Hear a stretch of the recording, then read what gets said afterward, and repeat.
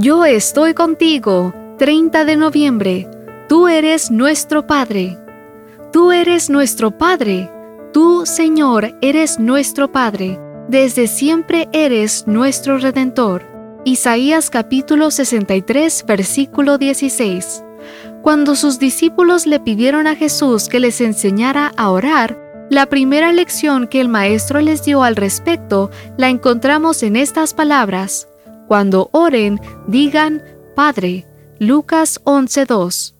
Aunque a causa del pecado sabemos que la relación entre un padre y un hijo no siempre es funcional, dentro de lo que es lo común y corriente entre nosotros, ¿cómo hablamos con nuestros padres terrenales? ¿Recurrimos a un vocabulario florido y rimbombante al comunicarnos con ellos? No, por supuesto que no.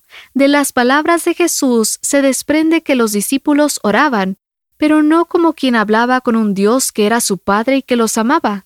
Al orar tenían que entender que estaban hablando con un miembro de la familia, sin vanas repeticiones ni mucha palabrería. Mateo 6:7. Esto contrasta mucho con la manera en que la gente de la época de Cristo se dirigía a sus dioses. El historiador Eusebio de Cesarea cita un ejemplo de cómo los romanos se dirigían a sus dioses en la figura del emperador.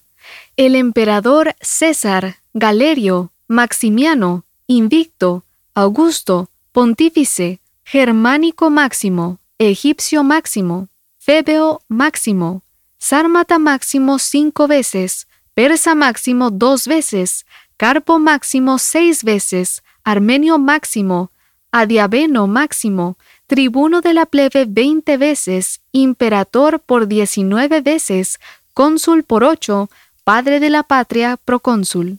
Lamentablemente, muchos cristianos caemos en la misma trampa.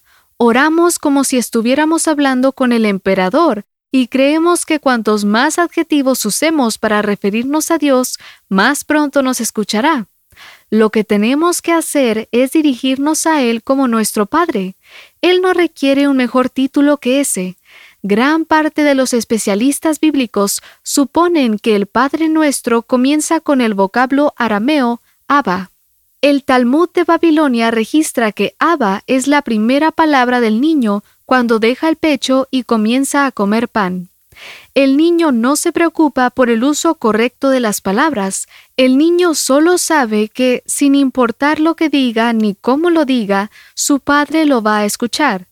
En la oración, lo significativo no es lo que decimos, sino a quién se lo decimos. Hoy podemos clamar: Tú eres nuestro Padre. Tú, Señor, eres nuestro Padre. Desde siempre eres nuestro Redentor.